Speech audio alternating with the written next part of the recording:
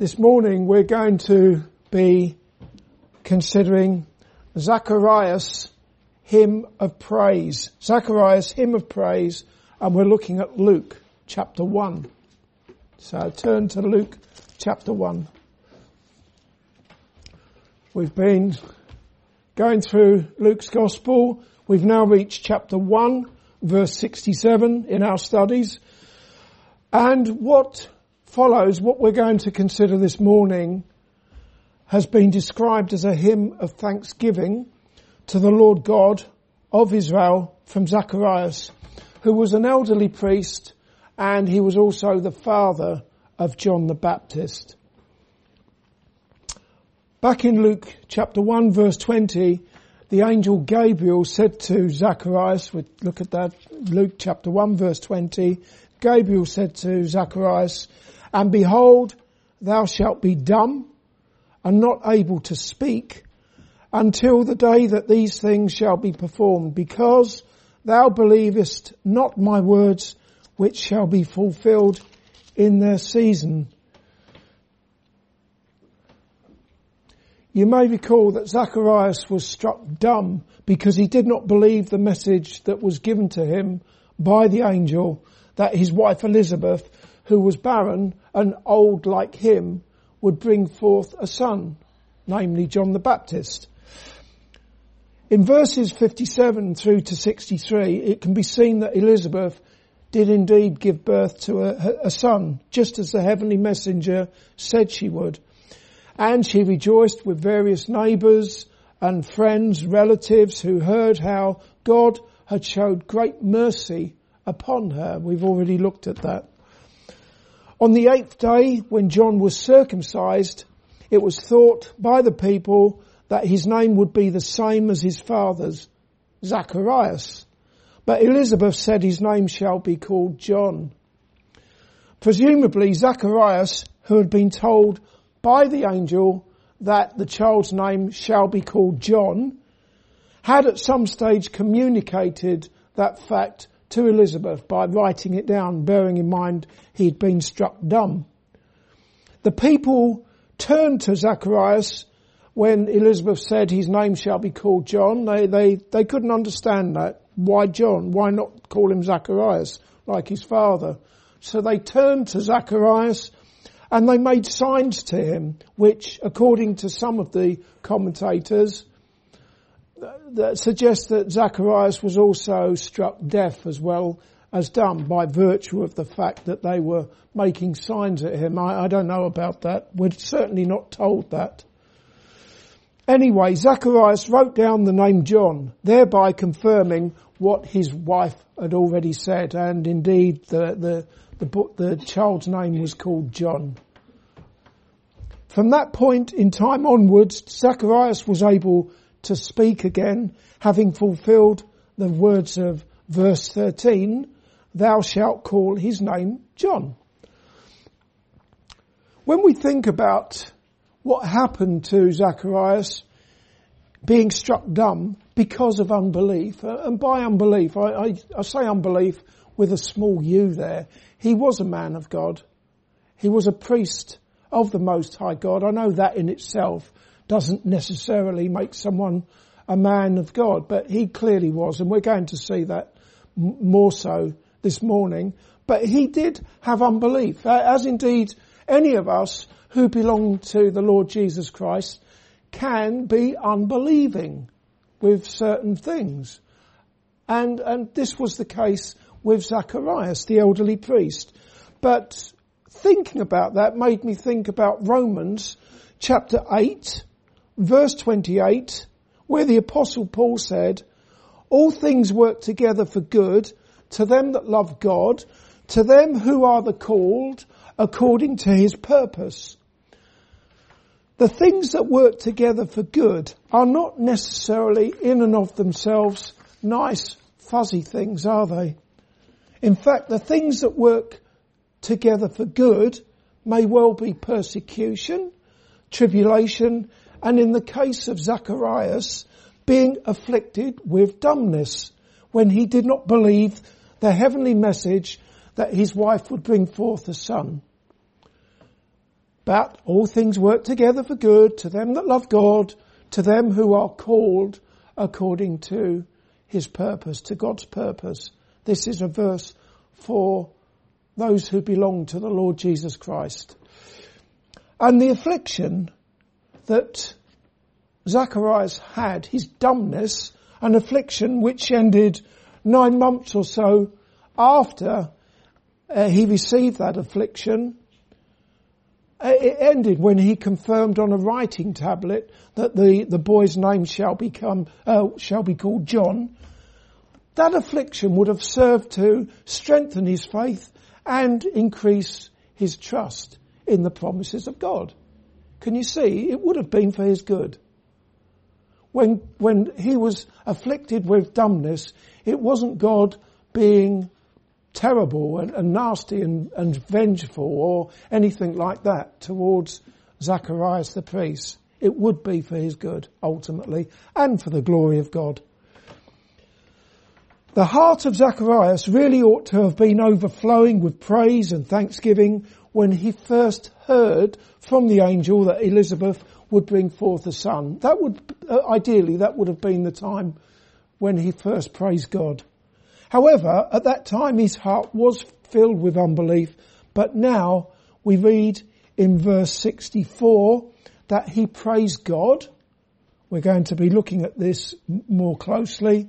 He praised God, and in verse 67 that he was filled with the Holy Ghost and that he prophesied. As a man of God, he praised God, and he was filled with the Holy Ghost, and he prophesied. The words that Zacharias praised God with, as he was prompted and inspired by God the Holy Ghost, can be seen in chapter 1 verses 68 through to 75. I'll read them for you now. Verse 68. Blessed be the Lord God of Israel, for he hath visited and redeemed his people, and have raised up an horn of salvation for us in the house of his servant David, as he spake by the mouth of his holy prophets, which have been since the world began, that we should be saved from our enemies and from the hand of all that hate us, to perform the mercy promised to our fathers, and to remember his holy covenant, the oath which he sware to our father Abraham, that he would grant unto us that we, being delivered out of the hand of our enemies, might serve him without fear, in holiness and righteousness before him all the days of our life. First of all, by saying, blessed be the Lord God of Israel, in verse 68, for he hath visited and redeemed his people. Zacharias was addressing God by his covenantal name, Jehovah. What he was saying when he said, blessed be the Lord God of Israel, essentially, he was saying, Jehovah is blessed. That does not mean that sinful man had somehow conferred blessings upon the infinitely holy and righteous God. That's for sure. As if any of us can confer blessings upon Almighty God. The very thought of it is ridiculous. Rather, it means that God is to be honoured and adored, glorified and praised with hearts that are filled with thanksgiving for his goodness and his mercy. That is something that all people on earth should be doing instead of continually rebelling against God and living as if there were no God. As for Zacharias, he had every reason to bless God. For one thing, God had given him and his wife Elizabeth a son in their old age. However, in his song of praise, he was praising God for something else entirely, for sending his son, the Lord Jesus Christ. When people read this song of praise, they might focus on verse 71, that we should be saved from our enemies and from the hand of all that hate us, or maybe verse 74, that he would grant unto us that we, being delivered out of the hand of our enemies, might serve him without fear. And read those verses without any further thought or consideration for any of the other verses, and the conclusion that they or you might arrive at is that the Lord God of Israel has sent a deliverer to rescue Israel from their earthly enemies, such as the Romans. Israel was under Roman occupation at the time. That is what at least some, if not most, of the Jews were waiting for, and that was their expectation, that Jesus would deliver them from their earthly enemies. For example, after Jesus fed a multitude of people with 5 barley loaves and 2 small fishes, according to John's Gospel, chapter 6, verse 14 and 15, people who had seen the miracle that Jesus did said, "This is of a truth that prophet that should come into the world." When Jesus therefore perceived that they would come and take him by force to make him a king, he departed again into a mountain, himself alone. It's very likely that those people who saw Jesus performing the miracle, multiplying the food and feeding so many people, what they had in mind is what Moses had said 1500 years earlier when he spoke to Israel, and he said, "The Lord thy God will raise up unto thee a prophet from the midst of thee, of thy brethren, like unto me, unto him ye shall hearken." The book of Acts confirms that Old Testament prophecy to be about the Lord Jesus Christ. It's likely that the crowd of Jews that saw Jesus performing that miracle when he fed the multitude thought that he had come to deliver them from Roman occupation, as Moses delivered Israel out of bondage to the Egyptians. Consequently, instead of acknowledging Jesus as the King of Kings, they wanted him. They wanted to make him an earthly king and conqueror. And as we read, when they tried to make Jesus a king, he went from them into a mountain on his own. Also, here in Luke's Gospel, towards the end of the Gospel account, chapter 24, verse 21, there were 2 disciples on a journey.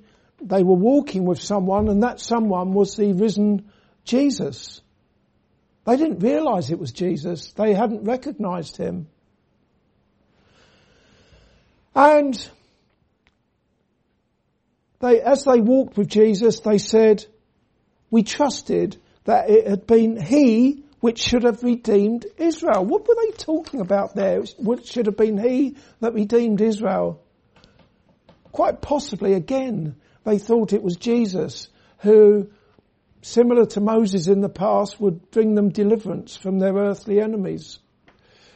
However, Zacharias was not praising the Lord God for sending a deliverer to rescue or redeem his people Israel from all their earthly enemies. You need to remember that Zacharias was filled with God, the Holy Ghost. It's really important to remember that he was speaking by the Holy Spirit.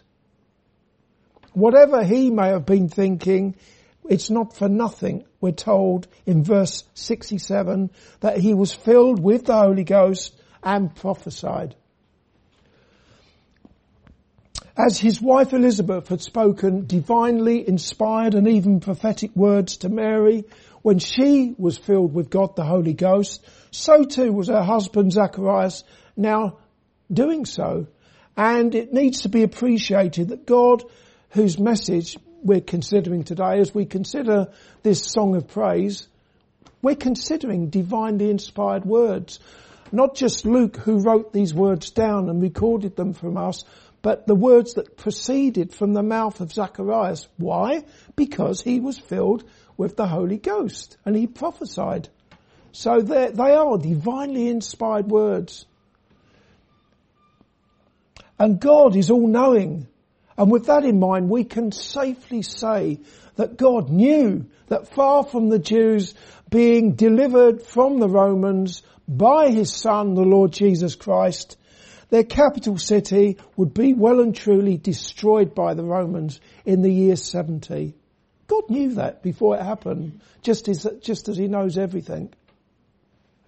So, looking at Zacharias' song, where he praised the Lord God, for he hath visited and redeemed his people, what is meant by that word redeemed in verse 68?